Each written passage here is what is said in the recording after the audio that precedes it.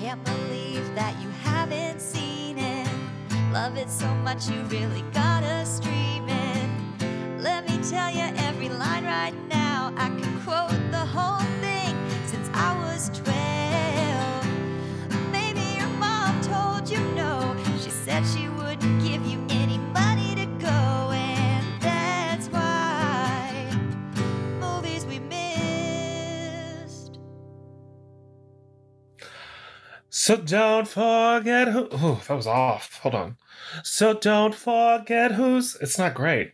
So don't forget who's taking you home and in whose arms you're gonna be. Oh, darling, it's Dermot Mulroney. Wow. And let's ignore the fact that I said McRoney the first time, which is nobody's last name. Hey! And welcome to another episode of Movies We Missed. I am your host, Brandon Greenhouse, and we've got your lovely co-host, Jane Amy Hammer, coming at you live and in person, not to be confused with her cousin, Army.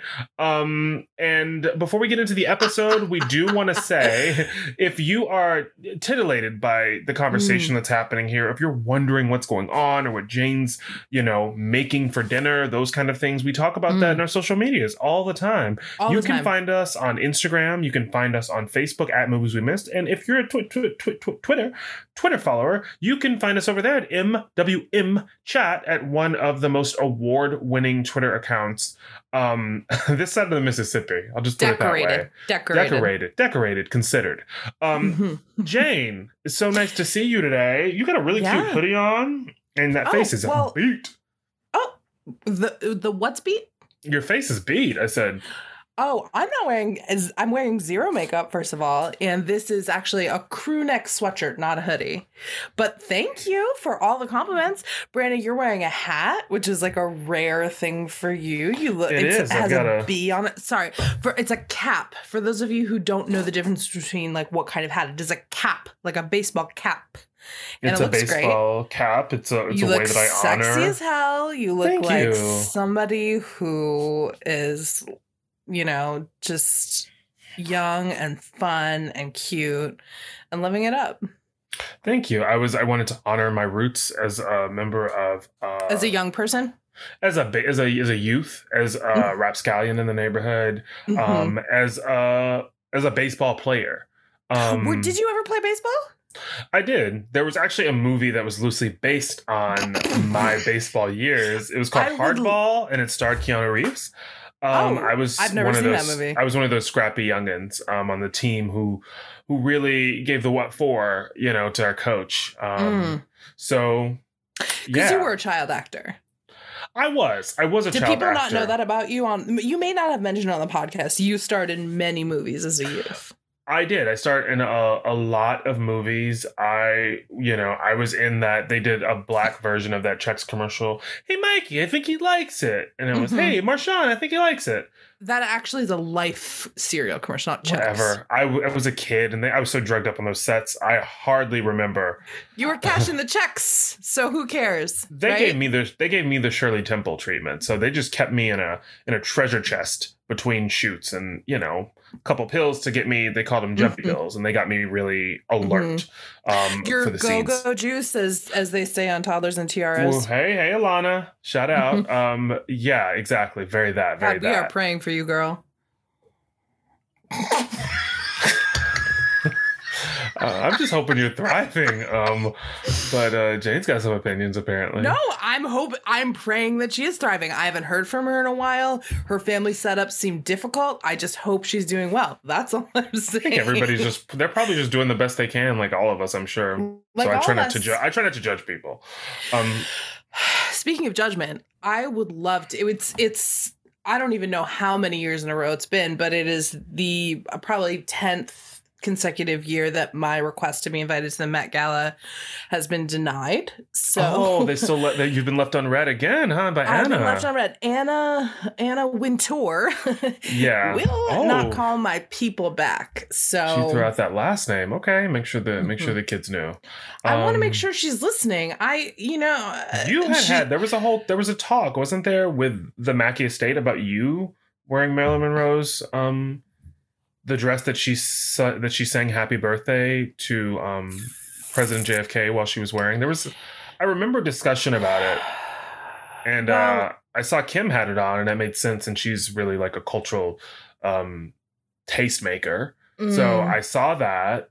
I know So what you're saying is similar to what the estate of Marilyn Monroe is saying, which is they'd rather have a quote unquote tastemaker, a cultural icon, a cultural figure wear the dress than me. They're probably not saying it like that. They're probably saying it like, "Boop-boopy-doo, we're the estate of Marilyn Monroe. We'd rather have someone who has, I don't know, a little bit of like culture clout wear our dress." Oh, but I'm saying, but you're agreeing with that. That's something that you feel makes sense. It feels correct to me. But I know you bring your own thing to it. But I had a backup outfit planned, so it wasn't like that had to be the only thing if I went. You were gonna go as Barney, right? If that didn't work out, Well, no, the theme was Gilded Age, I think, was the. So you were gonna theme. go as Gilda Radner and send it up. Well, comedic legend. I can describe to you what I was gonna wear if you want. That's okay. We're gonna go ahead and move into the movie of the week.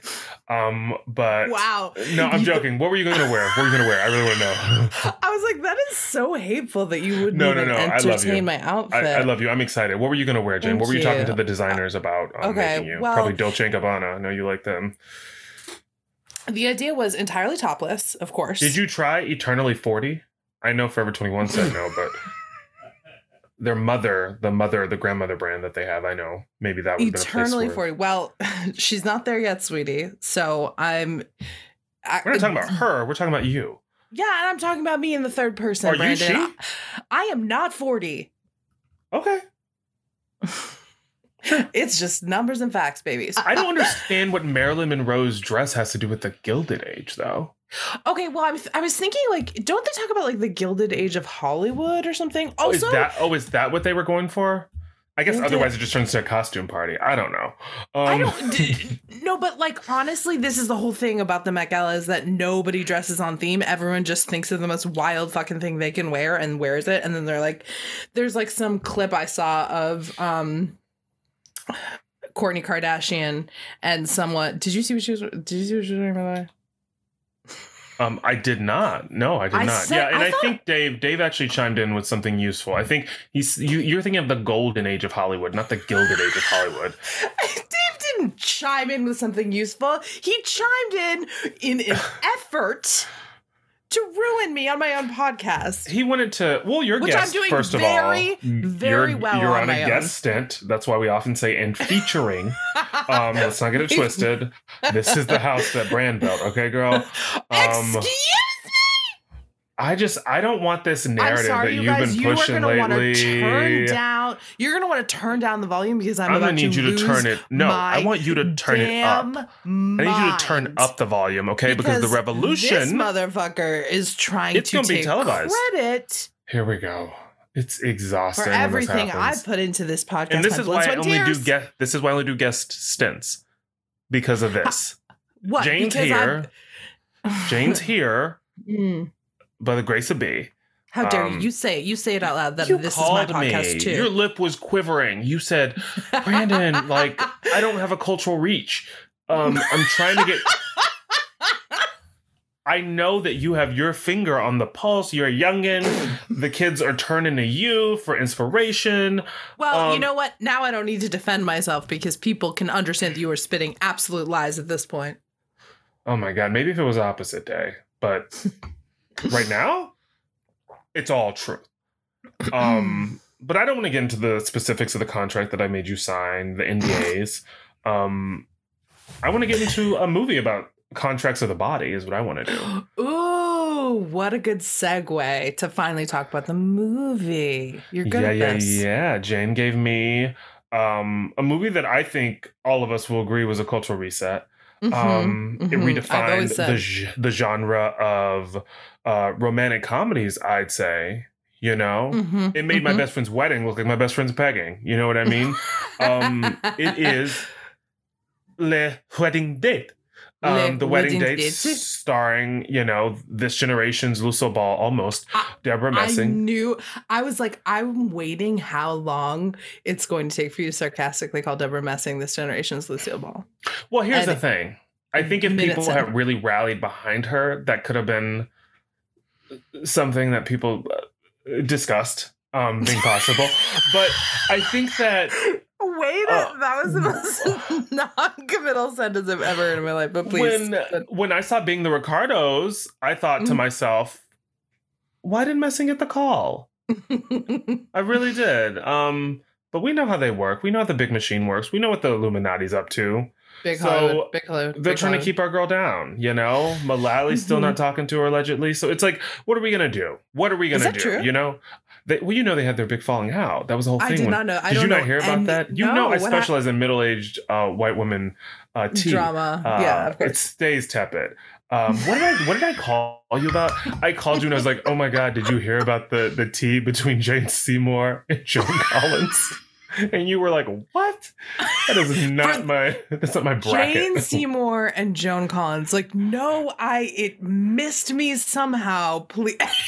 Please elaborate. And you did. You told me all about it. And it was good. I loved hearing you tell me about it because I don't think I would have had the experience of someone so excited to have the information that they had. I couldn't wait to tell you. The octogenarian dolls are fighting sometimes, and it's worth noting. Is Jane Seymour in her 80s? No, she's not, and she wouldn't appreciate me lumping her in. But yeah, no, it is. It's good. It's lukewarm. You're not going to scald your tongue on this tea. You don't have to blow on it or anything. Okay, she's 71, so she's not quite there yet. Yeah, not quite, but she plays around in that kiddie pool though with the dolls. So yeah, she's adjacent. But yeah, so Octo adjacent. So we're gonna dive into this movie. It was a romantic comedy that built upon every other romantic comedy. It was one of those romantic comedies that they were like, why don't we just take this from that and take this from that and see what happens? Are we gonna form our own sort of path or identity? Nah. No. Let's not reinvent the wheel, baby. Jane, you probably have like musings. You probably have like some sort of like summation of the movie, a synopsis that you want to sort of yes, give the kids a little bit of a taste of. All right, great. And let me get a little I know you speak like 5 different languages, and sometimes we'll hop on here and it'll be time for Jane to do the synopsis, and she'll have written the whole thing in French because she just gets confused because she's always going between languages. It's so embarrassing. It's like, where was my head at when I did this, Exactly. And then I have to translate my French comedy into my English comedy. And it's like, so, you know what I mean? The worlds are different. And the standard of comedy is different. And so, French anyway, comedy, you guys don't care. English comedy, all over the place. Your life is a Greek tragedy also. So which one are we going to be, touching on this week? I'll let you go. I'll give you that space. He got one in, folks, just before the synopsis. Anyways, let's take a trip to jolly old London town with Deborah Messing and Dermot Mulroney to witness the nuptials of Amy Ellis and Ed Fletcher Wooten. We're following New Yorker Grace Adler. Oh, wait, sorry. Kat Ellis to her half-sister's wedding in London, where they both grew up and where the whole Ellis fam still resides. Kat stole away to New York 2 years ago when her fiancé Jeffrey, no last name, unceremoniously called off their wedding without a lick of an explanation. Kat has seemingly moved on, but there's one complication. Her sister's wedding might be a bit uncomfortable, considering the best man is her former flame, Jeffrey, no last name? Don't worry. Kat has a plan. She brilliantly cashed in $6,000 of her 401k and hired a male escort to accompany her across the pond as her fake boyfriend.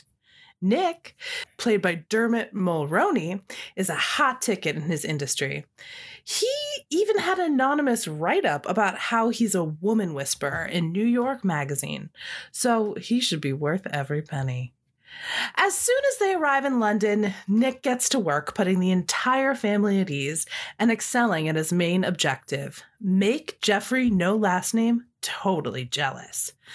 As they move through the various wedding events with carefully planned PDA and the false familiarity that only a long-term couple could possess, they got the whole family hoodwinked. But alas, what's this? Could a spark be building, ready to light a flame in both Nick and Kat? Could all this faking it lead to actually making it? We find out there's more behind the scenes than just a business deal when they end up making love on Kat's father's boat. Could they really be falling for each other? Everything seems to be going swimmingly until the night of the rehearsal dinner when Jeffrey, no last name, makes a shocking confession to his once betrothed, Kat. The reason their engagement ended so abruptly 2 years ago was because he slept with Kat's sister, none other than tomorrow's bride, Amy? Hold on, there's more? Her new love, Nick, found out about it 30 minutes before the rehearsal dinner and didn't pull her aside to tell her, even though it would have been really horrible timing? Kat is furious. Furious at Jeffrey, no last name, furious at Amy, and furious at Nick. How will she handle this intense betrayal? Will she walk back into the rehearsal dinner and reveal to everyone that the bride has repeatedly shagged the best man? Will she lash out at her new man, Nick, who's done absolutely nothing to deserve it? Will everyone pull the wool over their eyes and go ahead with the wedding as planned? You'll never, ever know or even be able to guess unless you go ahead and watch 2005's The Wedding Date. Boom. I was listening to you talk about the movie, and I enjoyed it. Thank you for the synopsis. I think you touched on a lot of the things that I plan on, delving into with you. I also was thinking about the Gilded Age and what I would wear. I have two ideas. First of all, I think I would have centered my outfit on Prohibition as a theme. And interesting. I would have either done, I would have probably done, a really, chic, a double-breasted suit, but I would have, it would have been a fabric that was, that looked like a barrel, like a wood barrel. The entire thing would have been barrels that alcohol was stored in. Oh, wow. So a wood grain sort of or I would have just gone completely the other direction in terms of bootlegger, and I would have shown up somehow in something chic that nodded to bootleggers who when I was growing up, there were bootleggers that used to show up at the Black Beauty salons and stuff, and they would have bootleg DVDs and bootleg CDs, of course, and VHS tapes and things like that. So I would have figured out a way to either go a really chic trench that is lined with with a bunch of compact discs maybe, or even contact discs on the outside, and I would have used the shiny side of the contact disc with and I gotten different people to write the names of the different CDs that were on the disc or something, something fun. I love in that way. So I think either of those would have been a really interesting way to tackle the theme of Prohibition. But I would have probably gone that sort of that sort of way with it. But so not a metallic adult diaper. I wouldn't have done that. I'm not gonna do that again. Okay. I left my mark at the Kids' Choice Awards, and so I'm just gonna leave it alone. But anyway, so we got this movie. There's a lot of questions. First thing I want to say is that I've seen this movie before, but it was a long time ago, and I didn't really remember it. I remembered it being a romantic comedy that went down easy. And so that I remembered about it, and it lived up to that. It did. I love that this movie comes in at a whopping 78 minutes without the credits. Absolutely. You're in and out. You really are. I think they could have used a little bit of that time. I would have loved 12 minutes of character development. They tacked that on. Well, I think it could have really helped us out. It really could have used it because nobody was a person in this movie. Nobody was a person in this movie, and also the two main characters. I had a moment where we were watching the movie, and I turned to Dave and I said, "Are they in love?" Because I didn't see it happen because it wasn't on screen. And it's so funny. And and Jane and I are both romantic comedy connoisseurs. So we're not people who are coming at this by just pissing on this movie because it is it's not high art. We're used to. We want our romantic comedies to be sweet swoon-worthy. We want them to be good. We want them to be fun. We want them to be good. We don't enter into these things. Although I think we both entered into this knowing that this wasn't going to be a great one. We knew what we were getting into. But still, you're right. The reason why I picked this, which you actually touched on just a few minutes ago. So, okay, there's two reasons. First of all, I know this movie so well, which is a very random movie to know very well because it didn't do super well. And it's not a movie that people talk about a lot. But it is one of the last movies that I rented from Blockbuster and never returned. Nice. So we love a consistent queen, yeah. By the way, just a little backstory on me, which this movie would never. And what is a Blockbuster, by the way? Because that's a little before my time. Yeah, for the kids. So we used to have before streaming services, before the internet, really. Before the internet, I don't remember it. Me neither, baby. I was such a goo goo gaga baby before the internet. So. The look Brandon just gave me. You did weird, crab hands for some reason? I don't know why I did a hand gesture with it. I regret, everything that just tumbled out of my mouth in the last 30 seconds. Okay. Me too. So, Blockbuster, you used to rent movies. You have to go to a store and pick up the physical VHS or DVD copy of the movie, rent it, and then bring it back. But what I missed about that sort of agreement with Blockbuster is that I had a lot of trouble bringing those bad boys back. Even if I didn't like the movie, I was so bad at returning movies. And to the point where I had several different cards at different movie places, and I just was never allowed to go back there because they wanted to charge me hundreds of dollars for movies that I never returned. Person. The ways in which, of course, this is something you would have trouble with. Of course, you wouldn't be good about returning movies. You're probably awful about returning books to the library too. I actually, if you weren't, then it's because Nanham was on that ass. That's the only reason why you weren't. I was about to say, because most of my library use happened in my either my childhood or through high school, I had someone who reminded me that I needed to do those things. And, it is a little window into my chaotic brain that I'm not very good at returning things to rental places. To people where they belong. To the owners. Don't lend me things. To be fair, I don't ask people to lend me things ever because I don't return them. No, that's true. But this was one of the movies that I had, and I didn't even like the movie that I was it was a fine movie, but I just had it, so I would throw it on sometimes. And so that's how I got to know it very well. And it was, the thing that I like about this movie is that it has, even though it's in 2005, it does have that that it's the end of that 90s era rom-com feel, you know what I mean? It's got that energy. There's no tech. There's answering machines. You don't see a single cell phone in this movie. And it just has that. It's the end of that era. So I think that's why it's a warm blanket of a movie to me, even though it's not that good. It is. It is. It's a cute. What's cute movie? Well, there are a couple cell phones. You're right. I mean, cell phones aren't a huge part of the plot. There's the moment when he goes into the bar and all the women are all over him because every woman in this movie who isn't spoken for is ravenous. Always in the rom-com, any woman who is not attached to a man has divorced herself from any forms of any forms of decorum, any forms or of social interaction with a man. There's no cues because these movies always sort of posit that there is this shortage of men. So and it doesn't matter if they're good men, by the way, but just a shortage of men. So it's every woman is just I've got to have him. And it's calm down. The cousin, TJ, is just her energy. She's just a walking vagina. She's an idea. She's only an idea. She's a walking vagina with a martini and a cigarette. That is how you describe her character. And I do want to say really quick, like that Blockbuster era, I remember this was like during like sort of the death rattle of Blockbuster.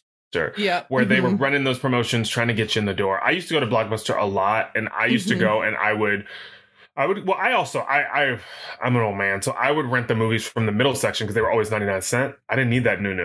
So I would rent the movies from the middle section and return them, really quickly. But then also they would like waive return fees and stuff at the end. They just wanted you in the door. It was just like, please. I didn't pay for any of the movies that I never returned. I dodged those. I never thought you did. When you started talking about all of the like cards that you had, I put those pieces together. You're also like I was banned from renting anything on any. I remember I would like borrow my sister's card, or I borrowed my brother's card one time to Blockbuster, my parents' card. Anything you could to get in that door, in that trench, probably with sunglasses and a hat on, hoping they don't recognize you.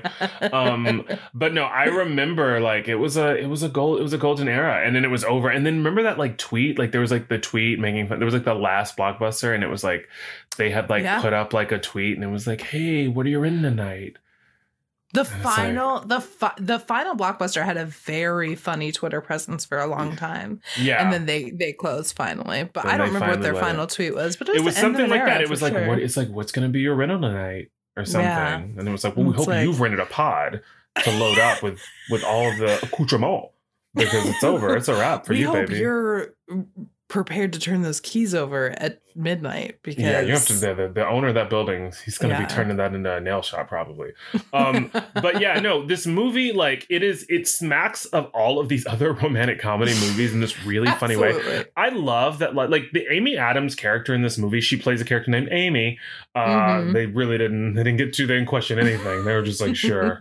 Like her character is like just a version of like the Cameron Diaz character from There's Something About Mary, but without the nuance. Do you mean My Best Friend's Wedding? I do. Words mean nothing to me anymore. No, of course not. I just say words that are not the right words. This is a new thing for me. But yeah, the Cameron Diaz character from My Best Friend's Wedding, she's just like a version of Kimmy. And it is like, I think that's her name. And it is really, it's good really, memory. I think that's right. Is it right? It's really funny because it's like, it's that character, but without like the nuance. And I think that's really interesting. And like Deborah Messing's character was so frustrating in the beginning of this movie.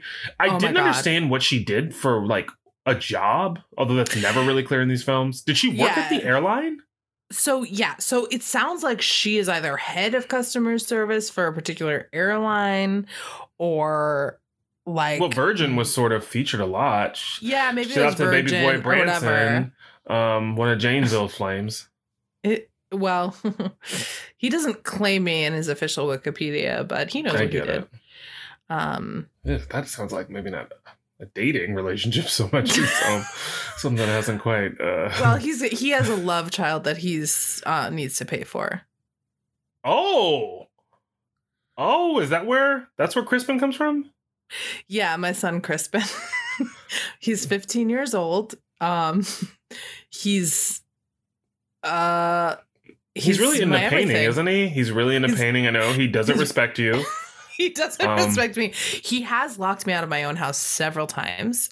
He's never washed his hair, so it's very, very. He's got a YouTube channel called Ugh Mom, where he just sort of like divulges like family secrets, really, and like it's one of our funny inside jokes. 30,000 followers, so the joke's out. But yeah, no. Anyway, you'll take care of that with Big B. Can you imagine having a child fathered by Richard Branson and not getting any coins for it? Baby, try again. The way that I would be holding on to the side of his private jet. Also, I'd be wary of letting him take the kid off, too, because it's like, is he coming back? Or are you going to try and make this problem disappear? Anyways. So she works at some sort of airline. She works at an airline, but Virgin is featured a lot in this. Yeah, in a very like late 90s, early aughts kind of moment. Also, it's like I know people who have worked at airlines, who do work at airlines, and like I don't think you make a ton of money, and yet she is riding in a first class ticket. I will say it depends on it depends on what you do at the airline. Yeah, I mean, I'm sure her flight was free. Yeah. But she certainly had to pay for Dermot Mulroney's flight. And, well, I'm guessing. I would assume she'd have to pay for that. And it's a first class ticket to London. That's an expensive ticket. And if that wasn't clear, they're flying to London from the States, and her first from New York. And her first from New York, and her first meeting with Maroney is when she sees him on the plane after having provided him with the ticket. So like she gets on this plane sight unseen as far as this person's concerned, and she's sort of meeting him before her sister's wedding for the first time on the flight to London, which is just like, what? So wild. And the thing is, too, it's based on this anonymous article that she found in the New Yorker. So she's never seen a picture of him.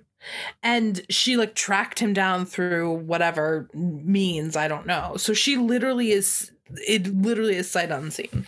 And it's like for a person like her who they initially sort of set up as this type A personality, they like the way in which she performs neuroses is so annoying because it's like her version of neuroses is really just like this like I don't know, this prudishness that just rings false.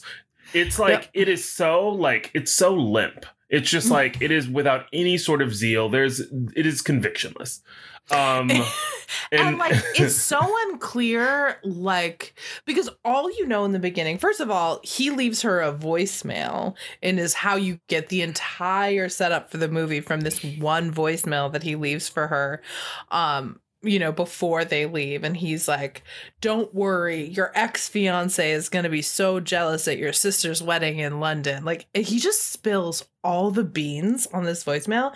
And I was like, you don't know what her living situation is. You guys have never even met in person. And you're just leaving all of this on a voicemail? Like, you are not good at being discreet. Yeah, it's a lot. Also, it's like embarrassing that she told you all that because it's like this is need to know, and like we could have this conversation on the plane. Well, like but then the fact they that she's get there, they that. have a like it's like maybe like a 6-hour flight from New York to London, and like they get there, and then like they don't even have a backstory worked out, and I'm like. They like talk about it when they get to the first like cocktail party. There's a lot of conversations that they have at places that should have happened before they got to the place. And throughout the movie, before they got on the plane. It's like, why are you don't have this conversation at like the rehearsal dinner? Like, talk about this. You were just in the room. It makes no sense. And there's a lot of moments in the movie in the beginning where she's just being so like squeamish and like. It just she's being obtuse, and it's like stop it. Like she's being weird about flying, first of all, and it's like why are you being so strange about flying? Is there supposed to be some irony in the fact that you work for the airlines, but like you don't like to fly? But then she does say at one point she's like, "I'm not a nervous flyer. I fly all the time. It's just that I'm meeting this guy." Yeah, it was too much. She unloads on the flight attendant. What she does is she makes herself the most unlikable person in the first 10 minutes of this movie. It's also the moment where like the random person, like there's a random like person who's sitting like across from her before, you know, we meet the Nick, the Dermot Mulroney character. And the woman says, "Oh, are you a nervous flyer?" And she says, "No, I'm not a nervous flyer, but I'm headed to my sister's wedding, and the best man is my ex-boyfriend." And the woman is like repulsed at receiving this news, and she recoils and she like picks up her newspaper. And it's like, first of all, if you're nosy enough to look over at a person and like get inquisitive about like why they're like why they seem a little bit like unsettled, then like. You're the type of person who's going to lean in when you get that kind of tea. Right, you're not the type of person who's going to be disgusted by it. Like, it would have been one thing if she had looked over at the woman and been like, "I know you're probably wondering why I'm so nervous, but it's because I'm going to my sister's wedding and the best man is my ex-boyfriend." Which then, again like, would make her even more unlikable. Imagine sitting next to that. But you would be like, okay, I get this woman's like reticence, but it's like, she's just like, you open this door. That's why I don't say anything to anybody sitting by me.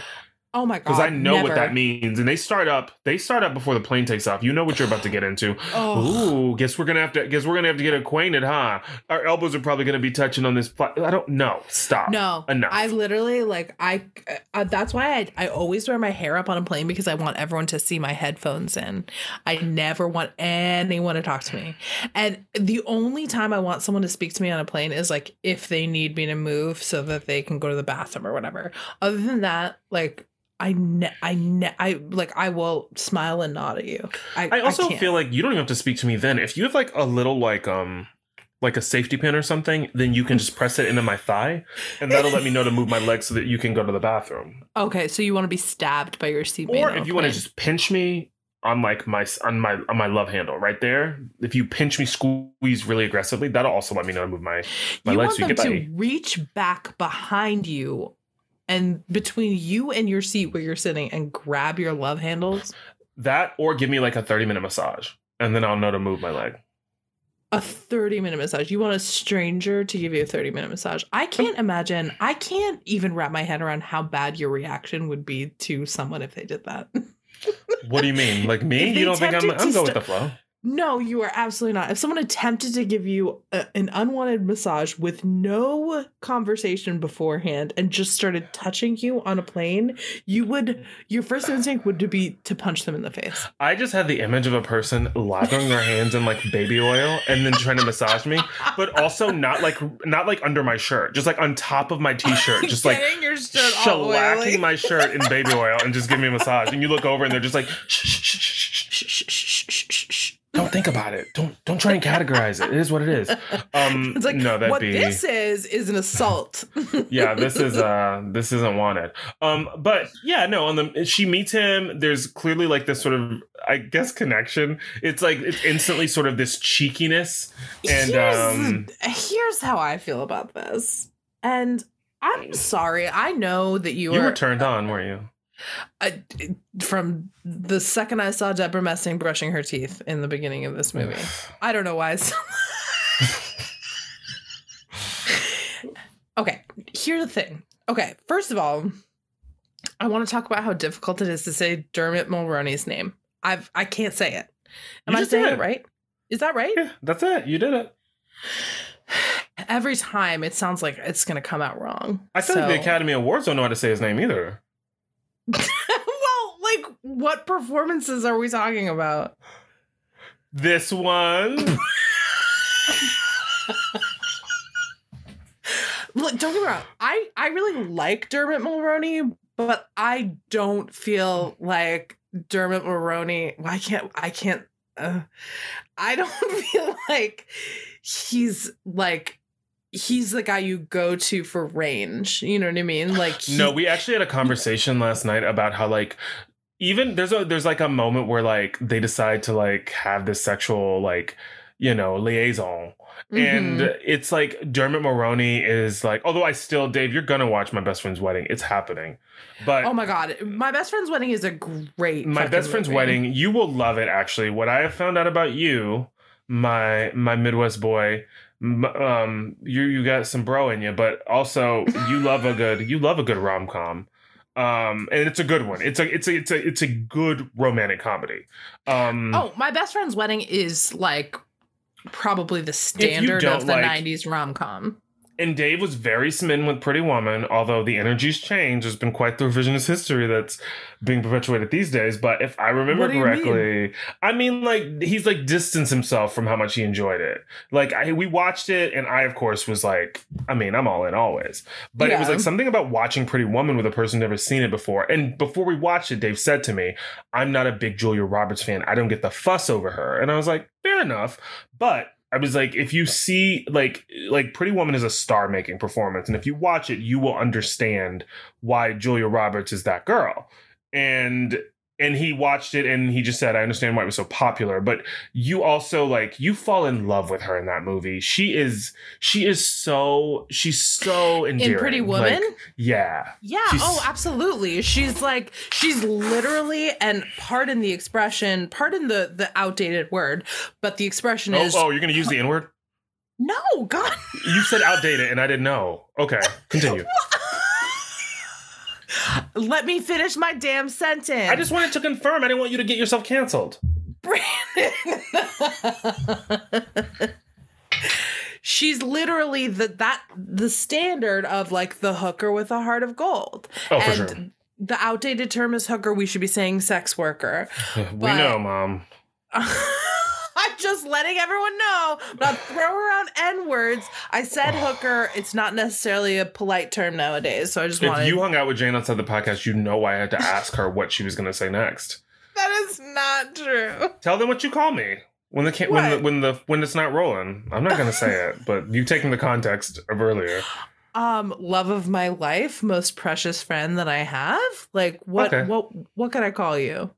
No, that's cool. Okay, I'll take that. I like that. I like that pivot you had. Yeah, so this movie isn't complimentary. This movie isn't. Because I got a couple of things I'll say on the podcast that aren't quite as complimentary. Yeah, I know you do. So there's a lot there. This movie doesn't really give you that moment, but it does give you, if you like a slightly sort of convoluted plot, it gets away from itself. But like there are some moments where like it's funny because as a character, she all of a sudden has this transformation that happens, and I feel like what they want, because over the course of the film, she sort of opens up in a way. When we get to London and we like meet her family, like we quickly realize why she's sort of like, everybody in this movie does this like wild like 180 towards the end of the film, but like there's this moment where like we meet her mother, played by the iconic a lineage from which Jane comes from as a sapphic woman. We have a Holland Taylor in the mix. We love Holland Taylor. Girlhood crush, if I remember correctly. Not quite, but I do. Sarah really beat love of the punch. Isn't that what you said? That's never been said, but I stan a little Hollands and a little Sarah. One of the things Tara said when we were watching this movie was she was like, Holland Taylor must have had such a great time filming this movie because she's just popping in and out, being Holland Taylor and just like hanging out in the English countryside. Like it's not a lot of heavy lifting for her. Oh, for sure. So it must have been like a good experience for her. Also, this movie, by the way, released February 4th, 2005, right in time for that Valentine's Day. It had a budget of $15 million, made $47.5 million at the box office. So get into it because plenty of people did. That's probably a hit, as far as they're concerned. I'm sure Messing went back financially to, the production companies, and she was like, look at this. I'm more than just Grace Adler Designs. Like, I need another starring vehicle. And they were like, we'll see. But because she was giving us Grace Adler this whole movie, but like peak annoying Grace Adler with like worse writing. Oh, I don't agree. You don't?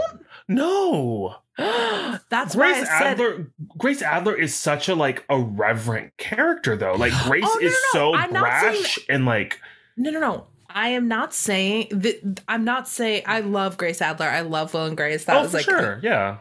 I love the character of Grace. Welcome to the podcast. Yeah, welcome to our life. So this is so. They get there, they get to London. We quickly, the thing about this movie is that they hit you over the head with so many, they want you to understand relationships. And the thing is that they actually have the time to set them up and establish them better than they do. And it's like the writers have such a heavy hand in this movie at times. And it is just like, can we stop? Can we just pull it back a little bit? Like there's the moment where we meet her mother and then her mother quickly lets us know that like she's a failure. And I feel like there was more subtle ways to tell the story of like a mother who is disappointed by her daughter's like singleness, like by her daughter having not yet found a mate. Her mother gets up and does a Lenny Bruce style comedy act where she hits the stage at her sister at our leading lady Kat at her sister's wedding. Amy, played by Amy Adams, who had to dye her hair blonde. Apparently, I wonder if that was Miss Messing. Although in my mind, I'm like the red hair to me would have been like a signal to the fact that it would have been a link because you don't look alike. So I thought the red hair actually would have been useful, but I like that they were like blonde hair. No, you have to be blonde. It's going to show you that you're. We cannot have two redheads in one movie. Are you? It's going to confuse everybody. What is this? Le Divorce? A movie I haven't seen. I just know it stars like Naomi Watts and Kate Hudson. I did see that, but I don't really remember it. Our experiences are probably very similar. Me not having seen it and you have, and having like erased it from your mind, like the basically. Critics. So Holland Taylor goes up on stage and she just starts roasting her daughter, and like she gets up there and like one of the first things she starts roasting Kat, who is not the one getting married. Yes, it's all about Amy's wedding, which is like we're already here to celebrate her, which means and Kat's already sort of dealing with the fact that like the best man at this wedding, which is the whole reason that she's hired this Nick character, is to like make him jealous or regret his decision. But but the character of Jeffrey, that's her ex-boyfriend, he's there. And then the mom goes up on stage, and instead of just celebrating Amy, whose wedding it is, she's got a handful of salt and she's left all these wounds on Kat. And she's like, let's dig in there. She is, she lets everybody know that she, in no point, you know, did she imagine that she'd be marrying off Amy first. This wasn't the plan, you know, but then after Kat, you know, found herself, you know, once again without a man, time to pivot, you know, time to pivot. I think she says at one point her last relationship that crashed and burned. And it's like, what is this speech? Are you drunk? Did you prepare this? Like, it was too much. And I said to Dave, party for someone else. And I said to Dave, this is when you need the aunt. You need the sister or you need the cousin to walk up and take the mic and be like, fucking enough. Go sit down. You're embarrassing yourself. Or this is when you need the writer to say, hey, this is a bit much. Maybe we could do this a little bit more subtly. And can we have like a quick hand. moment where the mom is just talking to, like, maybe the mom's meeting Nick and they're having a quick moment, a little aside conversation. Absolutely. And she says something like, oh my God, after she lost the last one, I was under the, or like when the last one left, I was under the impression that was the final man on earth. But she seems to have found you. Oh, like something along those lines. It's still absolutely deplorable. Exactly. But at least it's happening in a way that like there's an ease, you know? That's why Nick is like the good character to direct that to, because he's new to this world. So we as the audience should be following Nick around for these moments and see it through Nick's eyes, not I'm going to make a speech in front of the entire wedding. And the way in which Kat sort of deals with it is actually really like, I feel like it's sort of, this is an opportunity for us to really get Kat like if you're going to be embarrassed, like don't be embarrassed about like Dermot Mulroney showing you his butt cheek. Like this is a moment that you get to be like mortified. And instead she just sits there sort of shrugging and giving us them's the breaks. And it's like, no, like you just arrived. You are still dealing with jet lag. And like exactly, you don't deserve this. You haven't come home to London in 2 years. They let us know, and this is how your family greets you. If that was me, I'd be on the next flight home, and I'd be like, y'all can marry her off on your own because I don't need to be spoken to that way. But it's all about like, you know, letting us know that like they also talk in the movie repeatedly about how like, you know, Amy makes comments and like other characters make comments about how like Kat is like the girl, like she's that girl. And so she it's like, was the it girl. She was the popular girl in high school. Everyone was in love with her. And now look at her, pathetic single New Yorker. And it's but like, also it's like she's given no respect in this family. So it's like, was she that girl? Because I'm getting more from the way you're all treating her. I get more the vibe of her, like writer wise. She seems like more the mousy, like sister, and the one who like was ultimately like looked down upon, bends to the will of her younger sister. Like there's one point in this engagement party when she first gets there, and her and Dermot Mulroney are having like what looks like a glass of whiskey, and they're they're standing at the fucking bar where you order a drink, and Amy, the younger sister, comes up and she's like, can I have that? And like points to Kat's drink, and she just gives it to her. And if that was me, like I was like, if that was me, I'd be like, you're at the bar, you can order one. Why do you need my fucking drink? Like, it's like they really want to make us understand this relationship. But once again, I feel like a more skilled writer would have figured it out. And also we end up figuring it out anyway without moments like that, like with this character. So it's like, we don't need her walking up to a bar and taking like her sister's like backwash whiskey. Like if you want a whiskey, then like you order one from the bartender. But it's like whiskey. And it's weird how Kat just like hands her the glass, and it's like, oh, we want to let us know that she gets whatever she wants. But it's like there's just more masterful ways. I feel like I don't even say masterful because we don't even need masterful, baby. No, we don't need Paul Thomas Anderson on the script. We just need like something to make sense.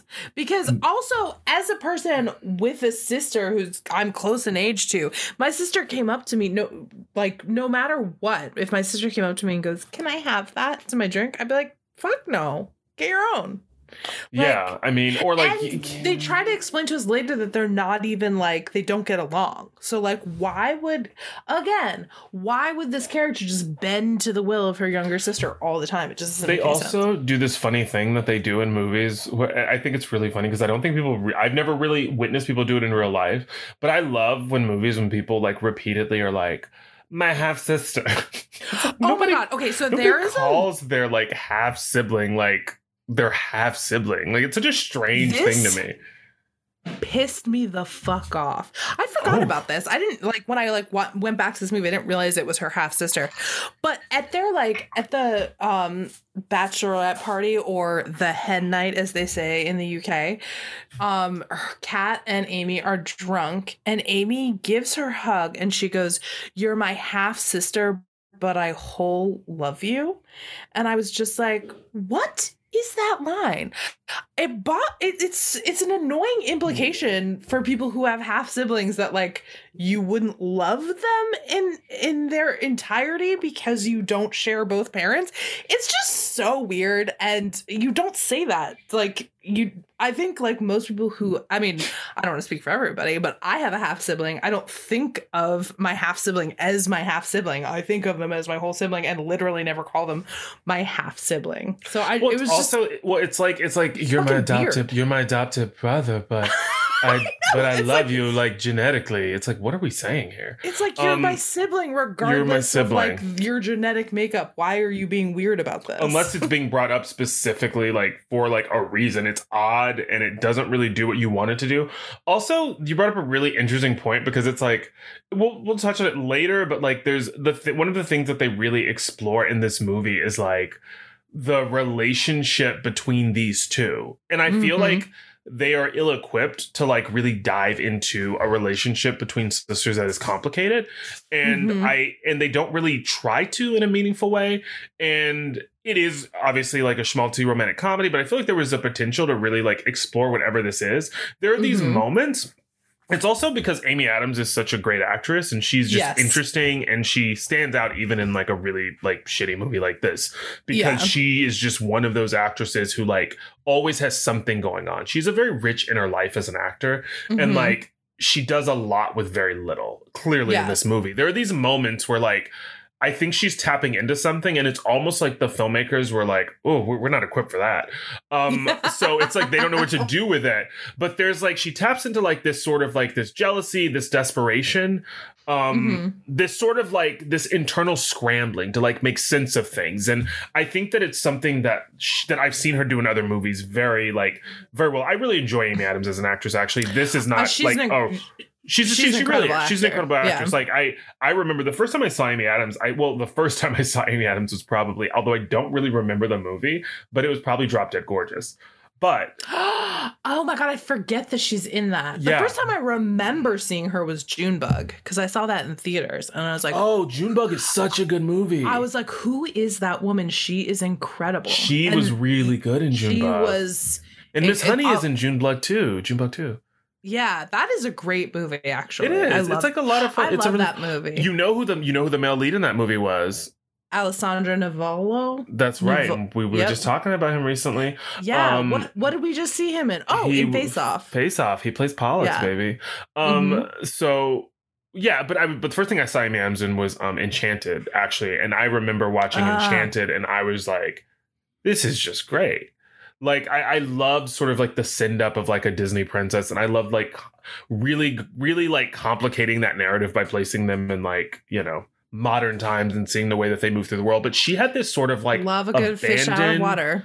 Absolutely. She had this abandon where she just fully like immersed herself in this world, and like that was the comedy. And she really did sort of like win me over. But anyway, back to this movie, where that doesn't really happen. But she works with what she's got. But there are these moments. But she is the best thing about this movie, for sure. Her performance, yeah. There are these moments where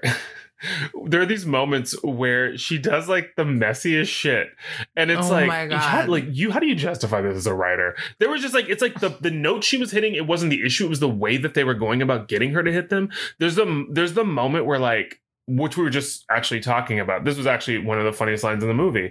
They're having like their little hen night and they're at the bar, and she realizes that the cat, Deborah Messing's character, realizes that the bartender, whose name is Woody, is like an ex-boyfriend. And she says, "Woody?" And he says, "Not close, but getting there." And that's a really funny line. But then Amy Adams walks up to her sister, and she sort of drapes herself over her shoulder, and she sees Woody and remembers him from when Kat dated him. And she says, "Oh, yeah, she broke up with you because she said your breath smelled." and Kat's like, "Oh, she's just drunk. Like, I don't know what she's talking about. It's so good to see you." And it's just like, it was so messy and unnecessary. So messy. But it also like it made sure that you understood like the tier of petty we were dealing with. Exactly. Because the movie like basically like hinges on the plot that like Kat cannot be great. Like like Amy will not allow it. And it's like those kinds of moments. But also this really curious thing happens in the movie where there's a moment where we find out that Holland Taylor's husband, who is the only father Deborah Messing's character is really known, but he is in fact her stepfather. But he is Amy's biological father. And there's a moment where the stepdad is talking to Nick, Dermot Mulroney's character, and he makes a comment about meeting Kat for the first time as a little girl. And he says, "She ran into my arms, and I knew. I was instantly like, I knew that she was, you know, my girl." And it's really sweet. He said he was instantly a father. He was instantly a father. Yeah. And then you think about it and you do like the math. I think Amy Adams and like Deborah Messing are like 7 years apart, 6-7 years apart. But it's like it's this really funny moment because it's like later on in the movie, they keep making these comments that are sort of like gesturing towards like this sort of lifelong rivalry between these girls. But I said to Dave last night because it really bothered me. I was like, okay, so she's old enough to run into his arms, and I think she said something really cute. And in my mind, we're talking about a 2 or a 3-year-old. You factor in like a couple of years for like bullshit respectability. Holland Taylor probably had this kid at the time they got married, she had the kid. She was probably like 5. And it's like, but like they talk like they are contemporaries. And I'm not saying 5 years is a lot of time, but when they're sort of like detailing their lives and they're talking about like these events that have happened in their lives, I was just like, this math ain't adding up. Like there were moments. So funny. I didn't think about that at all. Oh, you're right. It was so strange. They would be like, oh, you know, like the mother makes a comment at this sort of like pre-wedding rehearsal dinner thing where she's like, "Oh my God, these two, they used to go at it constantly. They fought over boys." And I was like, who were these boys? Because they need to be locked up. Because if these boys, because they allude to the fact that Amy stole Kat's boyfriend. And I was like, at what age would that not have been appalling? Are we talking about 17-year-old Kat and like 12-year-old Amy? Because that's time for you to step in, mama, and make sense of it. Those boys need to be put out to pasture or something. They need to be arrested. Okay. But she was like, oh, they were always fighting over boys and like blah, blah, blah. It's like, they shouldn't have been. There are laws of nature. They were trying to make us believe that they were maybe 2 or 3 years apart. That didn't work. I didn't think about that, but that's a really good point. Well, I thought about it because I was like, what? I was like, Deborah Messing's got to be like in her mid-30s and Amy Adams is giving me like maybe 27. So I was like, I don't know, but you know what? You're probably right. They were probably trying to pull you a smoke and mirrors. They were trying to age down D-Mess, and it was but then when the stepdad made the comment about her running in his arms and blah blah blah, and I was like, okay, so maybe we're talking 4 years between, you know, her being old enough to run into your arms and talk to you, and then you guys getting married. Even still, it's like 3-4 years is a lot of time between sisters. Like, you shouldn't be dating the same dudes. Maybe once you become adults, but like high school, junior high school, formative years, that's not appropriate. That's weird and dicey. And so I thought that was funny, but maybe that's me digging too deep. But that's my job. No, that is what we do here, is we expose things that people didn't think about, and we ruin beloved movies for people. I remember when I bought a ring when I was going to propose to my first husband, who died in that mysterious accident. Which the Ruxpin. It's still a cold case. So if anybody has any information, make sure you call. Let's keep it that way, because it was hell wrangling that $4.5 million out of the insurance company. It's like, I knew it. I paid the premium. You and give Pam it to Hupp, me, right? Let's leave let's leave my close confidant Pamela Hupp out of this. But no, I remember when I bought the engagement ring for my husband, I remember calling Jane up, and Jane's gonna deny this probably because that's what she does. I don't remember this. I remember I curious. called Jane up and I said to her, I said, hey, I just got the ring. I'm so excited. I think I'm going to propose. Like, I was telling her when I thought I was going to propose. And I was like, but I don't know. Like, I may be overtaken in like a moment, and who knows? Maybe I'll propose before then. And Jane said to me, if you get engaged before me, I will fucking kill you. That is a real quote. I remember because it shook me to my core. And she didn't follow it up with, ha ha ha, JK, because she was not, in fact, joking. I was not joking because I knew my engagement was coming and I didn't want anybody steal my damn thunder. And so I remember that moment. And I think about it often because I'll have moments where I'll think like, it's so interesting how like we met our significant others like 6-7 months apart and like blah, blah, blah. And like... somebody had already made it clear that how things are going to be going, and I was not allowed. And I knew she wasn't joking, and I knew that if I did it, she would. Joking. And I knew that if I did it, she would be like, of course, like on the surface happy, but I also know Jane, and I know that underneath she would be boiling. Of course, which is why I nipped it in the bud and told you exactly how I was going to feel if that happened.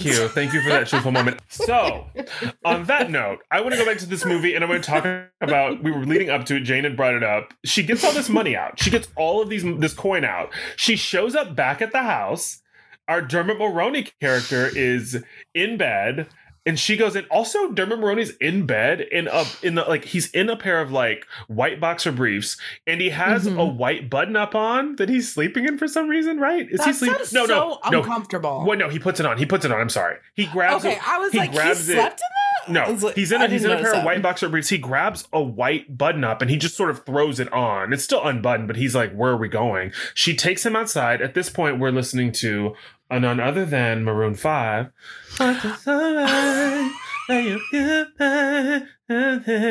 is the album that I think after Adam Levine, after obviously You Broke His Heart, he wrote Songs About Jane.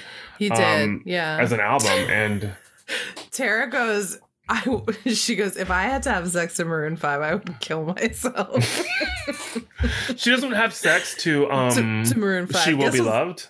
Beautifully now, only have some trouble with her heart. R.I.P. Kelly. God. I don't think either of us would be able to get it up. Did you say R.I.P. Kelly? Because I just did. Kelly Preston, she starred in the video.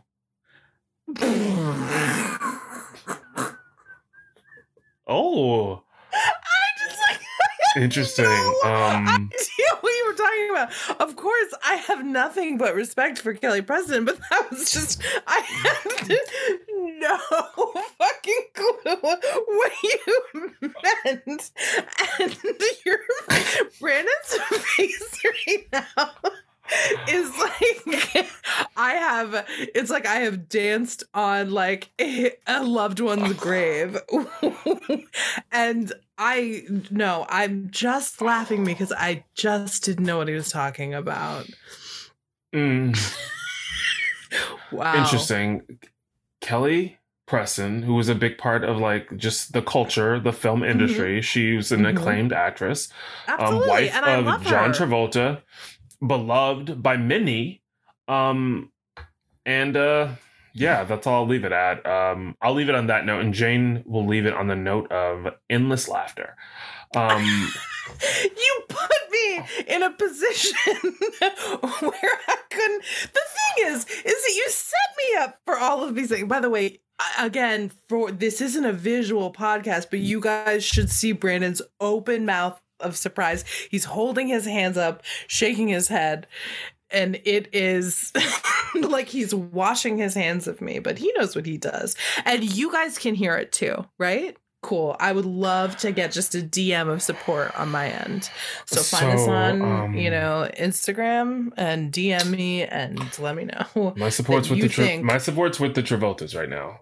So I want to go ahead and pivot and say that like Deborah Messing. Hold on, let's let Jane get some guffaws out. have to cut this. I look like the most disrespectful bitch on the planet. It will stay in. So we are going to pivot a little bit. So as she pulls him out of the bed, she pulls him for some reason. I guess she's got this nautical kink. For some reason, she drags him from the comforts of a bed to outside. And also, let's be clear that this boat is not a yacht, okay? No, it's a small boat. Tara kept calling it the sex boat because when they pulled up to the English countryside, she goes, "Oh, there's the sex boat," because apparently they're bringing the boat to the wedding. Yeah, they brought the boat on the trip.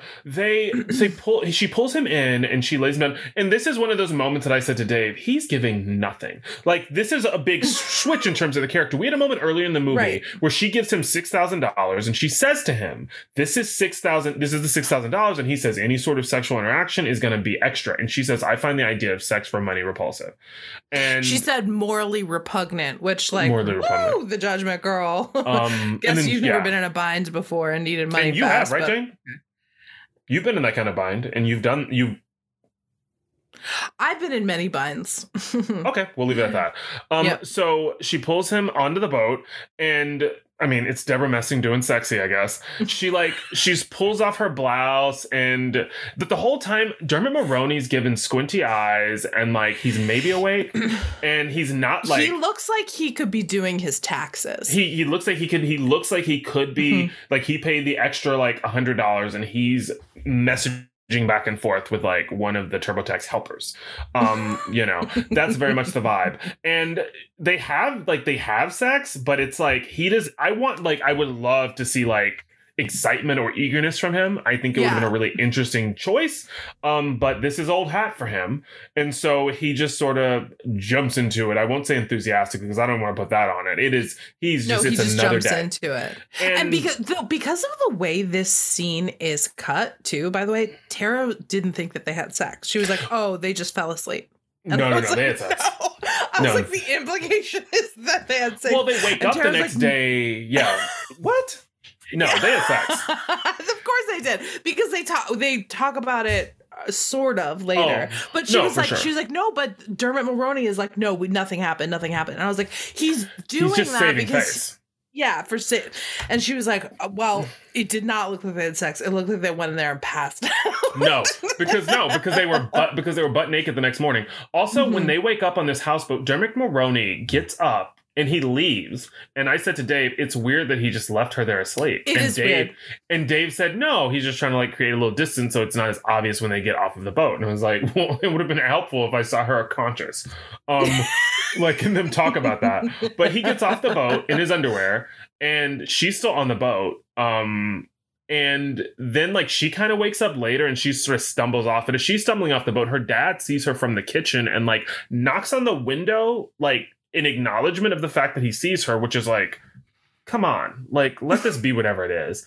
And also not upset about whatever happened to that boat, because that would have been like number one for me would have been like, look, I don't care what y'all do. I would have rather you didn't bump it on the boat, but you need to go out there with like a mop and like some powdered Comet and get to getting, because I'm not trusting the fact that y'all didn't leave me with a juice bonanza out there, but I'm not cleaning it up. So get to it. Bonanza. Well, but also, I want to say too, like, the interior shots of this boat are huge compared to what this boat actually is. That boat that they went in is a different boat. It is this, unless this is James and Janet Peach and there's something I don't know about, the inside needs to be messy out. Yeah, and it was distracting. Shout out to Rolled, by the way. Doll? Oh, you got that one. Which one didn't I get? Kelly. All right. So we get them off. I don't have an encyclopedic knowledge of the actors who starred in Maroon 5 videos.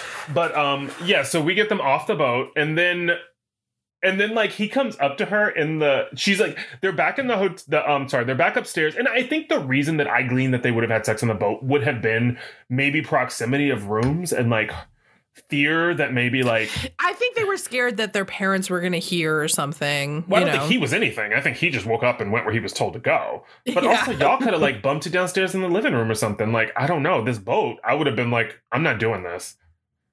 I also just feel like I'm also I too don't big. know. I wake up.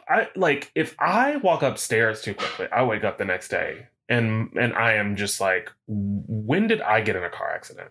My body, the way my body's set up, what you're not gonna get is me. I wake up with a bad back if I sleep in a twin bed. So I can't even imagine a world in which I would. We're sleeping in a boat. Yeah, I don't think it would be the ideal location for me either. It's like a tight, clunky space. Yeah. And it's not the tea. And so they get upstairs. Also, if I'm drunk and want to have sex with somebody, like, I'm not thinking ahead. I'm just but if you're drunk and you want to have sex with somebody, you're not thinking about second locations either. That's true. Let's just do it in this bedroom and be quiet. Yeah, it's like, who cares if we make noise? Also, it's funny too that her as like the female, that she's like anticipating all of like the loud sex she's going to be having and all of like the moans of the pleasure.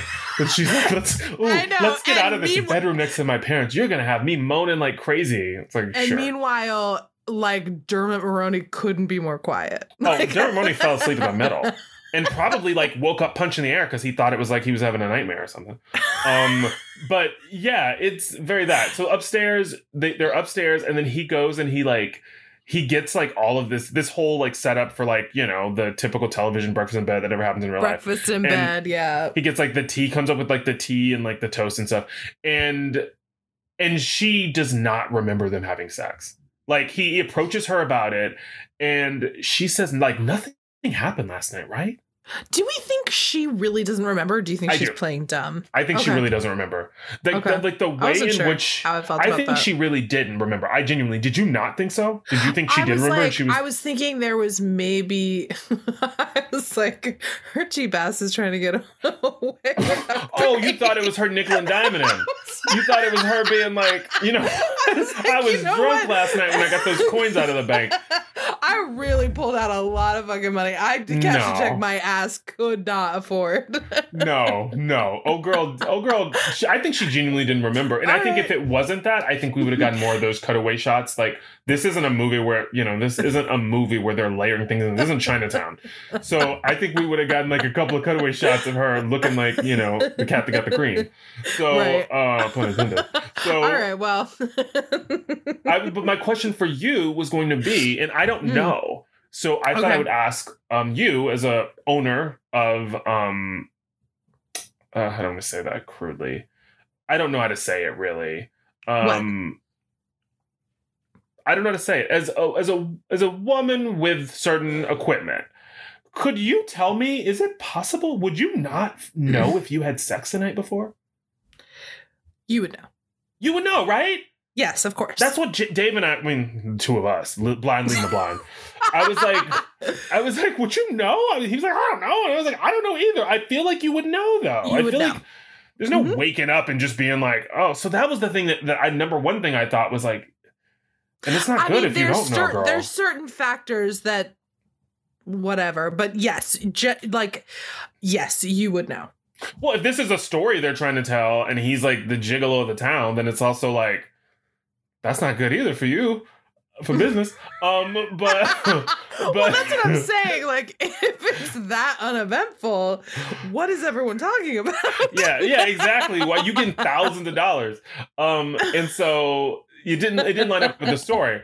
And so then that whole thing happened. So then he's basically saying like, oh, you don't remember. And then he sees all the money in her purse and he confronts her and he's like, what do you have all this money in your purse for? Which also, it's her sister's wedding, so that money could have been like for like a caterer or something. She should just be like, "Oh, I found a really good exchange rate at an ATM, so I took out all of my cash there that I'm going to spend this weekend because, like, you know, it was the best way to save money or whatever." Yeah, or this is money for travel hack. Yeah, also, or this is travel hag.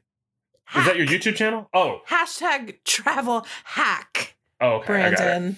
But I was thinking, that money could have been like, oh, I'm holding on to this. She, you know, it's my sister's money that she's going to take on her honeymoon with her. Like, it could have literally been anything. And he came in hot and he was like, what's this money for? And this is the moment after she has basically explained to him that she does not, like, she doesn't explain, I don't remember having sex with you. She said, he says something and she basically says, we didn't have sex, did we? And he says, no.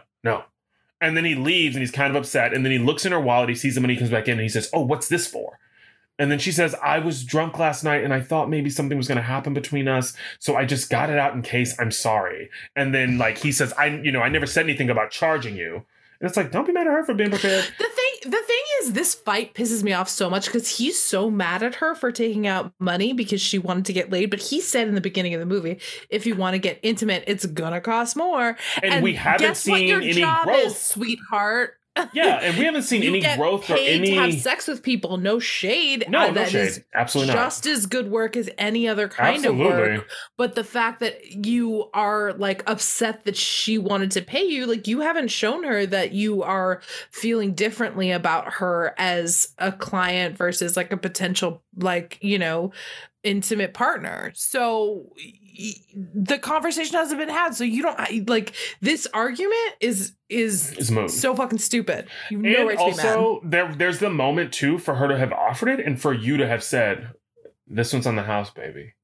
Yeah, like then, actually, for me, and maybe I'm mistaken, but that felt like sort of a connection as opposed to a transaction. If you're not feeling that way, like, let me know, because I need to sort of adjust how I'm feeling and like, for sure. She was erring on the side of like, you wanting the money.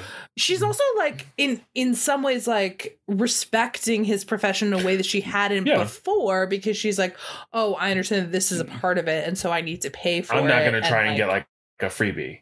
Right, exactly. And then so calm down. And then we get the moment where he says to her, he's like, oh, and he says, and just so you know, it would have been $300 more. And you're $300 short. If we were going to have sex, just so you know, you would have been $300 short. And then she says, what? $1,700? That's a down payment on a Jetta.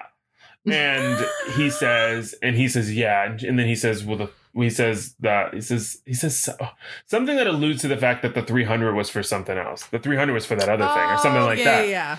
And it's like, what is that? What is extra? What is it? Like, I think that initially it felt like he was saying me to perform cunnilingus on you. It would have been $300 extra. And then downstairs, she makes a comment to him because the fight sort of continues down to breakfast and they're having this hushed tone fight over breakfast. And he goes to the refrigerator and she goes up to him and she's like, what, the $300 extra? I can't believe for you to do that to me. And he goes, no, for you to do it to me. And I was like, all right. It's like, I promise you, no woman is paying $300 to perform a blowjob on anybody. I know. I was kind of into it though. I liked his energy in that moment. I was like, okay. Yeah. I mean, sure. I'm loving the confidence is what I'm saying. Me too. But yeah, no, you're right. For sure. Nobody's doing that. But so unless that's your thing is like that type of domination. I don't want to shame anybody. Maybe some people really do like that, but from a lot of women I hear, it's like not their bag, so to speak. Anyway, so I would love to get to the reveal at the rehearsal we have dinner. Our big plot twist-a-rooney, and this comes after we've sort of at this point we've established.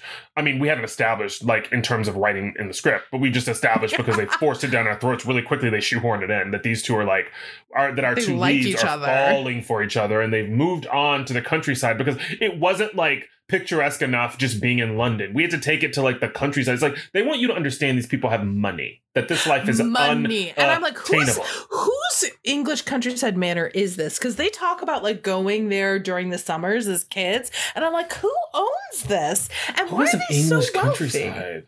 And why don't I have friends who have stuff like this? It's because I've been messing around with you for so many years. I know. Seriously, I think about this too. You're not bringing any rich friends to the mix. Do we need to like maybe take a break from each other and really devote our energy towards? We gotta diversify. Called? What's that lakeshore called where all the gays hang out? The on the boats and stuff in the summer. What, like the harbor? It's called. No, like the triangle. What's it called? Oh, the Viagra Triangle. That's not the Viagra Triangle, but the water. The playpen. Thank you. The playpen where everybody hangs out. Is that where the gays hang out? The rich gays hang out? I don't know. Gays always posting photos at the playpen. I always I'm see like housing like, I'm eating like hot links. And like they're all at the playpen. And I'm looking for the friend. We don't barbecue. have a single friend with a boat. We don't have a single friend with an English a countryside Dave used to manor. have a boat, but it was before we met. Yeah, I remember that, and then he sold it, and we never got invited on the fucking boat. Yeah, he pared down once we got together. Yeah, Which he, take like, from that would what you will. Yeah, tried to be like financially responsible or something because it was using his No, boat a he lot. decided he met me, and then I made the mistake of introducing him to Jane, and then he was like, "Oh, No, he was like, I "Oh, see. this man is going to cost me a lot of money. I might as well, because I'm going to have to carry this motherfucker on my back." How dare you?" No, he met you, and he was like, "Oh, messy bun, no makeup, crew neck. I got you, and I got your tab, so He says, I can get rid of a this classy boat." lady who loves to be comfortable. She's been shopping at Eternally 40, is what he said. This isn't the kind of chick that's going to want to be on a boat in the playpen. And so we're not popping bottles because of that. So What the hell would you do in the playpen on a boat? I don't think you'd have fun. look, my family goes out on a boat all the time. We go out on boats when I go back to Texas. I know how to go on a boat. I know how to have a good time. I turn on the Okay. jagged edge and we get it going. Keys to the range, baby. That's right. All We're only playing odds. We're only playing odds. We're having a full fantasy. I love So it. anyway. Frankly. Okay, so big plot twist. Jeffrey, no name, tells Kat Okay, in Jeffrey the No wine Name, Kat's cellar. Kat's ex-boyfriend, Jeffrey, the guy who is the best her man at the wedding. ex-fiancé, Sorry, the her best ex-fiance man. who we've spent some of the movie seeing sort of like, he's been in the He's a periphery. real and peripheral he's character. been really like, he's been pining after her. We've been seeing sort of these rumblings within him that we're sort of like, as people who consume romantic comedies, we're taken to understand that this is code for Jeffrey is a person who is going to, at some point in this movie, pull Kat aside and explain to her that he regrets breaking it off with her and that he is still in love with her and he wants her back. That's what we're led to believe by our understanding of the romantic comedy, but this is where they get us, Jane. But this is the plot twist. He takes her down to the wine cellar, and we are putting on our gloves and our padding, ready to have a boxing match because he's about to tell Kat that he's still in love with her. But that's not what he does. As she rejects him before he can even tell her, she's like, "I'm tired of us in this back and forth. Let's just put an end to our story and go back to the party and celebrate the bride and groom." And he goes, hold on, sis. You have got it wrong. And I'm going to hit you with the new headline, which is, "I slept with your sister," repeatedly. He uses the phrase, "we kept at it like rabbits," and that's why he broke up with her. But Kat, I'm still in love with her. She can't marry my best friend tomorrow. What should I do?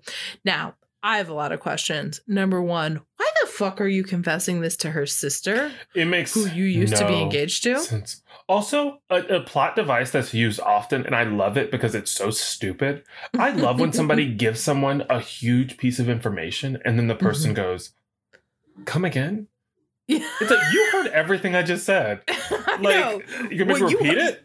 Exactly. We're not in like a wind tunnel. We're in a quiet We're in cellar, a and quiet it's the two cellar, of us. and I am using my outside voice. But anyways, as with a lot of romantic comedies, this all gets resolved very quickly. The There wedding are a goes couple, on. okay. But there are a couple things I want to bring up, okay? So, Yeah, we can. So one thing that I want to bring up, you're looking at that clock. You're like, we're over 8 o'clock, and this needs No, to no. wrap. I'm just. the fuck No. up. I just want to. I feel you. Look, I have another 2 pages of notes on this, but I'm Look, just like. The other things, there's a couple things I want to bring up. So first, I want to bring up Yeah. the fact that after this all happens, she has her confrontation moment. With, Yes. She this all happens, and then she's upstairs, drying off. He's stormed off. He's staying in the carriage house because they have a carriage house because they can have shit like that. Yeah. And so Nick's in the carriage house. She's in her room upstairs drying off from her rainy fight. And then Amy, with her tail between her legs, she brings her little ass in the room. And she's fully ready to play the victim, which she's done her whole life. And she's like, "Hey, sissy." And she's like, and she says to her, she says, "Oh, I'm going to tell him." In this moment, she's basically saying to her sister, I'm going to tell Edward, who is her fiance, about what happened with his best friend. I'm going to tell him in my own time. And then Kat basically uses an opportunity to flambe her ass. Although she could have gone harder. She could have gone a lot harder. She could have gone so much harder. I would have read her like the fucking Magna Carta, baby. She just let her have light. So light. Ooh, she would have left the room. She wouldn't have been able to walk. She would have left the room, so many tears in her eyes. She would have ran into the door frame trying to get out of the room. I would have had her ass lost shook. my voice screaming at her ass. So, that's a little clue in how Jane and I deal with conflict. So she says to her instead, she keeps it really classy and really just terse. Something in this moment I would not be capable of doing. She said to her, because keep in mind what we're dealing with, so many things. Key is that like you have allowed your sister to go back to the States heartbroken. Her fiance has broken up with her, and you know that he broke up with her because you have been carrying on an affair with him, and she's brokenhearted and confused. She's been brokenhearted and confused, and you've let her live and move through the world in this pain, questioning herself and what she could have done wrong, while you were in possession of the knowledge that could have freed her. And she was in possession of his dick every night for like months afterwards. And you watched your sister in that kind of pain, and you just went on with your life. That is some wild behavior. That is some like sociopathic shit. It is such a level of cruelty. So she comes in the room and she's got a little tail between her legs. She's like, "Hey, sissy," and she's like, "You know what?" She's like, "I'm gonna hit you with the headline." She's like, she says, "I'm gonna tell Edward in my due time." She's like, "Oh yeah." She's like, "Yeah, best that you go ahead with the marriage, with the wedding tomorrow, and then you tell him after you've trapped him into marrying you under false pretenses." And I was like, "Let her have it." I wanted more. I wanted to be the one to yell at her fucking crying Jane ass. just like pops out of the armoire. And one more thing. And she's like, "Oh my God, is that dress from Forever 40? So why are you clapping in between every word of your sentence? Exactly. And then I'm behind Jane. Points. And I like pop out behind Jane. I'm like, "And that's a what? Period." So then that happens. And then she says to her, "You know what, Amy? I'm going to show up to your wedding tomorrow, and I'm going to play the role of the doting sister, and I'm going to celebrate you. But tonight, right now, I am not going to tell you that it's okay, because it's not." And I was like, this is all too mature for me. That is so mature. And it's still, even that, which is so generous of her, and Amy still leaves. I would never show up to that wedding. And Jane, and then Jane, whoa, and then Amy leaves with tears in her eyes out of the room, crying. It's like, nobody feel bad for you. No. And then, so all that happens, and then Nick ends up leaving, and then Nick ends up like deciding to come back after talking to like the dad and realizing that she's a special one. He doesn't want to like get away. And in all of this, Amy decides to tell Edward what happened. Well, Deborah goes back to get Nick, and Nick decides to come back. Yeah. And she's shocked that he's gone. It's like, girl, of course he left. The thing that bothered me too, because it's like, what time is this wedding? You think he's sitting around in this boathouse waiting for you to come grab him? It was this dark, dank carriage house, and she shows up like right before the wedding. It's like, that means he's been out here for almost 24 hours, and you think he's just sitting in here, twiddling his thumbs. He's gone. Like, usually, like, the earliest wedding ceremony is like early afternoon. And he probably took that 1700. I would have been out. Yeah, he probably took that $1,700 out of your purse too. If I were him, I would have taken for services rendered. He left. Remember, he left the envelope of the money there. Oh yeah, for her. I don't want it. And the thing that pissed me off too, I was like, you left like $6,000 worth of cash plus $1,700 maybe, or no, she still had that money. $1,400. So it was $6,000. Of worth of cash. He left an envelope in a boathouse he wasn't sure she was going to return to. Even if I wasn't going to take the money, I'd be like, I'm going to take this for safekeeping because I don't know where it's going to go. I'll get this back to her. You would have never got it back to her, Jane. You're alive. So I would have gone to Eternally 40 and got my money's worth. And spent eternally $7,000 probably everything you had. So this all happens. Then he shows up at the wedding. But while this is happening, Amy decides it's better to tell her future husband that and her husband does know that she was sleeping with somebody else when they started dating. He does not know that it was his best friend and his best man. So when she's revealing it to him, she's only revealing half of this to him. He knows that there was another person at one point, but she reveals to him. And in this moment, he then goes out and there's this comical scene of him chasing, Jeffrey, his best man, out of the chapel and everything. And then conveniently, as he's chasing him down, through the rolling plains, we have Nick returning. And so Nick gives him a ride back to the wedding, and all's well that ends well. Everybody figures it out, apparently. But it's it all wraps up with the bow. She gets to walk down the aisle and have her moment. And that's what the thing that pissed me off this movie, maybe the older I'm getting, the thing that pissed me off more than anything in this movie was the fact that Amy gets a happy ending. And Amy doesn't actually grow at all as a person. No. And she literally gets to have done everything that she did. Apparently, Jeffrey's ostracized from the family and the social circle in some way. But Amy there is no real recourse for there's no punish. There's nothing. She gets her beautiful wedding. She gets forgiven by the groom before the wedding. Which is unhinged. And it's quick enough that nobody realizes there's a problem. Because they just walk down the aisle like nothing has happened. It seems like Kat forgives her for oh my God. I would. The fact that Kat goes back to that wedding, is the maid of honor for her sister, even though her sister did the most extreme damage to her and a huge betrayal, and she does her maid of honor speech. I would there is no way that you would get me in front of that microphone and I would play nice, especially if the champagne was flowing. I would have some choice words for Amy on her big day. Also, the thing too isn't so much you two had sex at some point, which is messed up enough, but it is the decision to continue having sex repeatedly. That's the thing that really gets me. And I'm not going to say it's not messy as hell to have had sex with the person who your sister was engaged to, because that in and of itself is deplorable. But I will say that you making the decision to keep doing it over and over again is a different level of wild to me. There's a different energy for oh my God, I made a huge mistake. I did it once. That was horrible.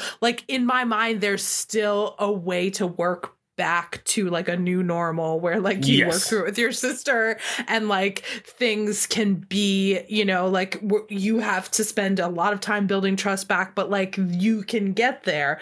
But the fact that it was months that they quote went at it like rabbits, well, your sister is halfway across the world crying her fucking eyes out because her wedding was called up. I mean, you have to be the fucking worst. Yeah. Absolutely. To even be able to do that, knowing the condition that she's in is and then also watching your mom roast her at that little rehearsal dinner thing about how she can't keep a man. Yeah. And knowing that you were full on pulling a Christina Milian and dipping it low. It's just pick it up slow, babe. And she picked it up slow. Roll it all around. Oh my God, it's such a good song. Such a good song. But also, we are learning lessons from Amy, which is don't be like Amy at any point. Don't be like Amy. And if you are, then just be white and blonde and little and just cry.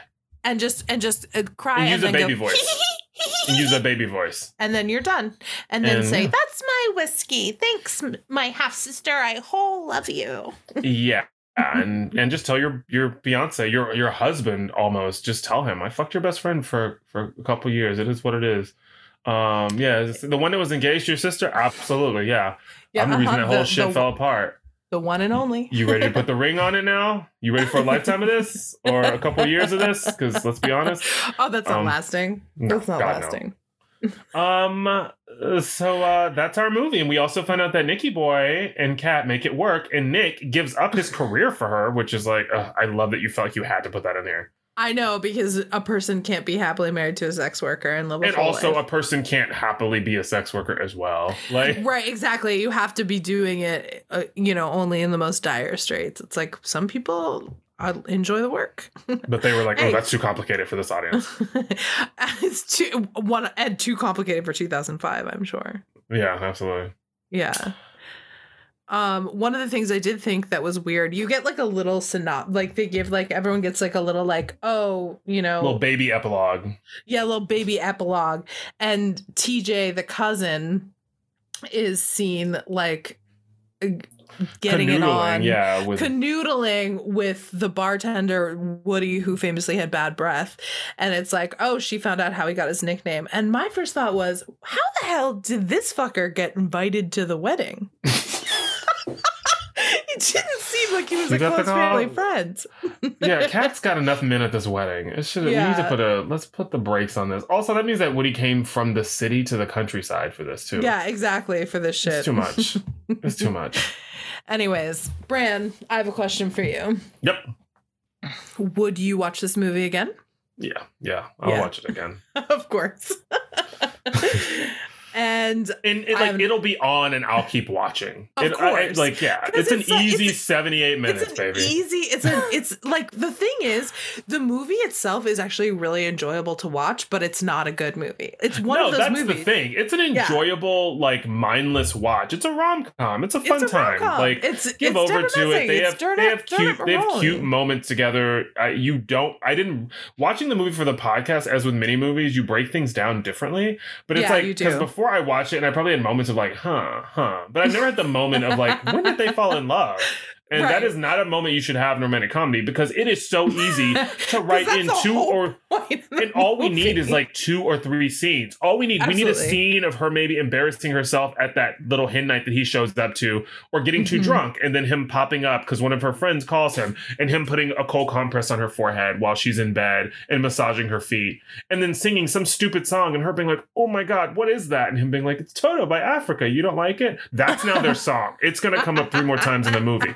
We need a moment of her walking with him down, like, I don't know, some street in London. And like, all of a sudden we realize she's in her little early aught spaghetti strap and she's kind of cold. He takes off his coat and he puts it around her shoulders.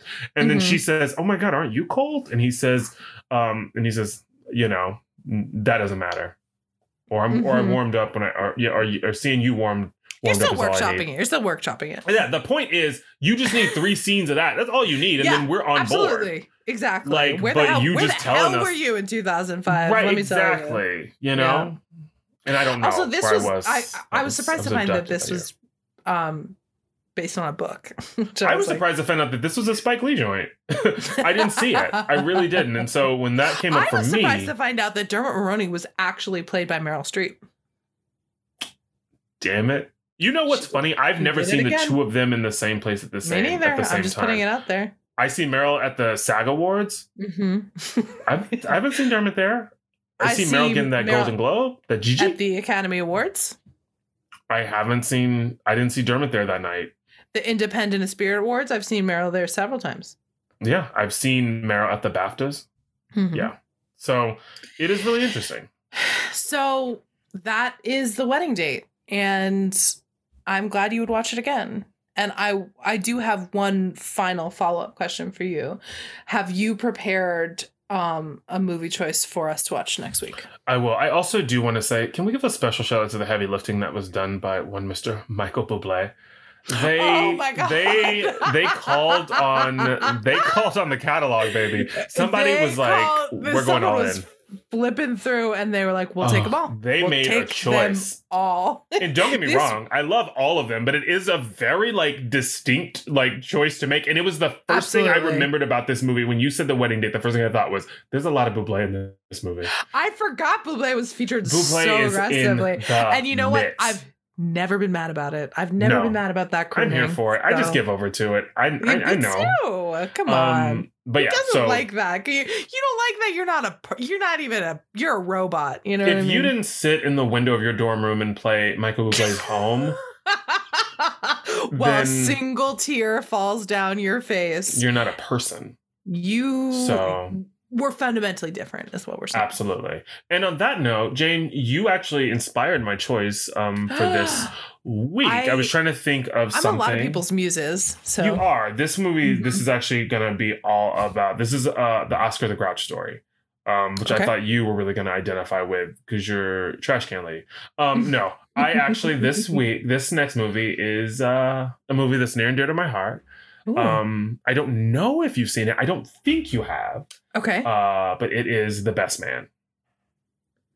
The Best Man. Is that with Kevin Hart? No. Okay, well, I definitely haven't seen it. Is Kevin Hart is not in a movie called The Best Man at any point? He's not, no. Right. So good. The it Best is from Man. What year? 1999. Okay. 1999. Just want to make sure I'm...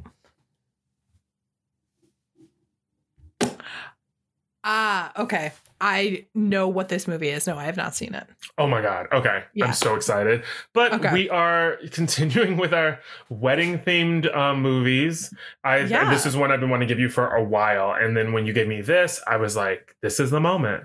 I love it. Well, okay. I'm glad we're doing a wedding theme.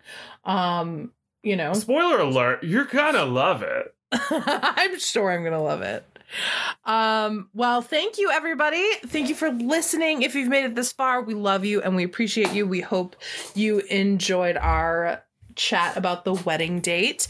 If you want to continue to chat with us, you can find us on Instagram and Facebook at Movies We Missed and on Twitter at MWMChat. And we will see you next week for The Best Man. We love you. Thank you. Goodbye. When the rhythm starts to play,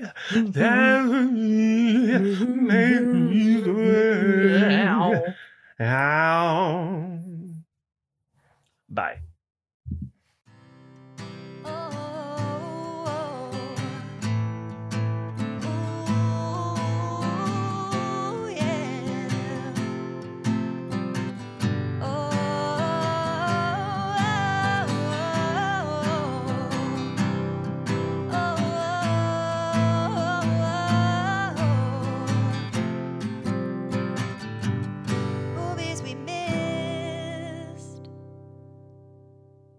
Because I'm not trusting the fact that y'all didn't leave me with a juice bonanza out there, but I'm not cleaning it up.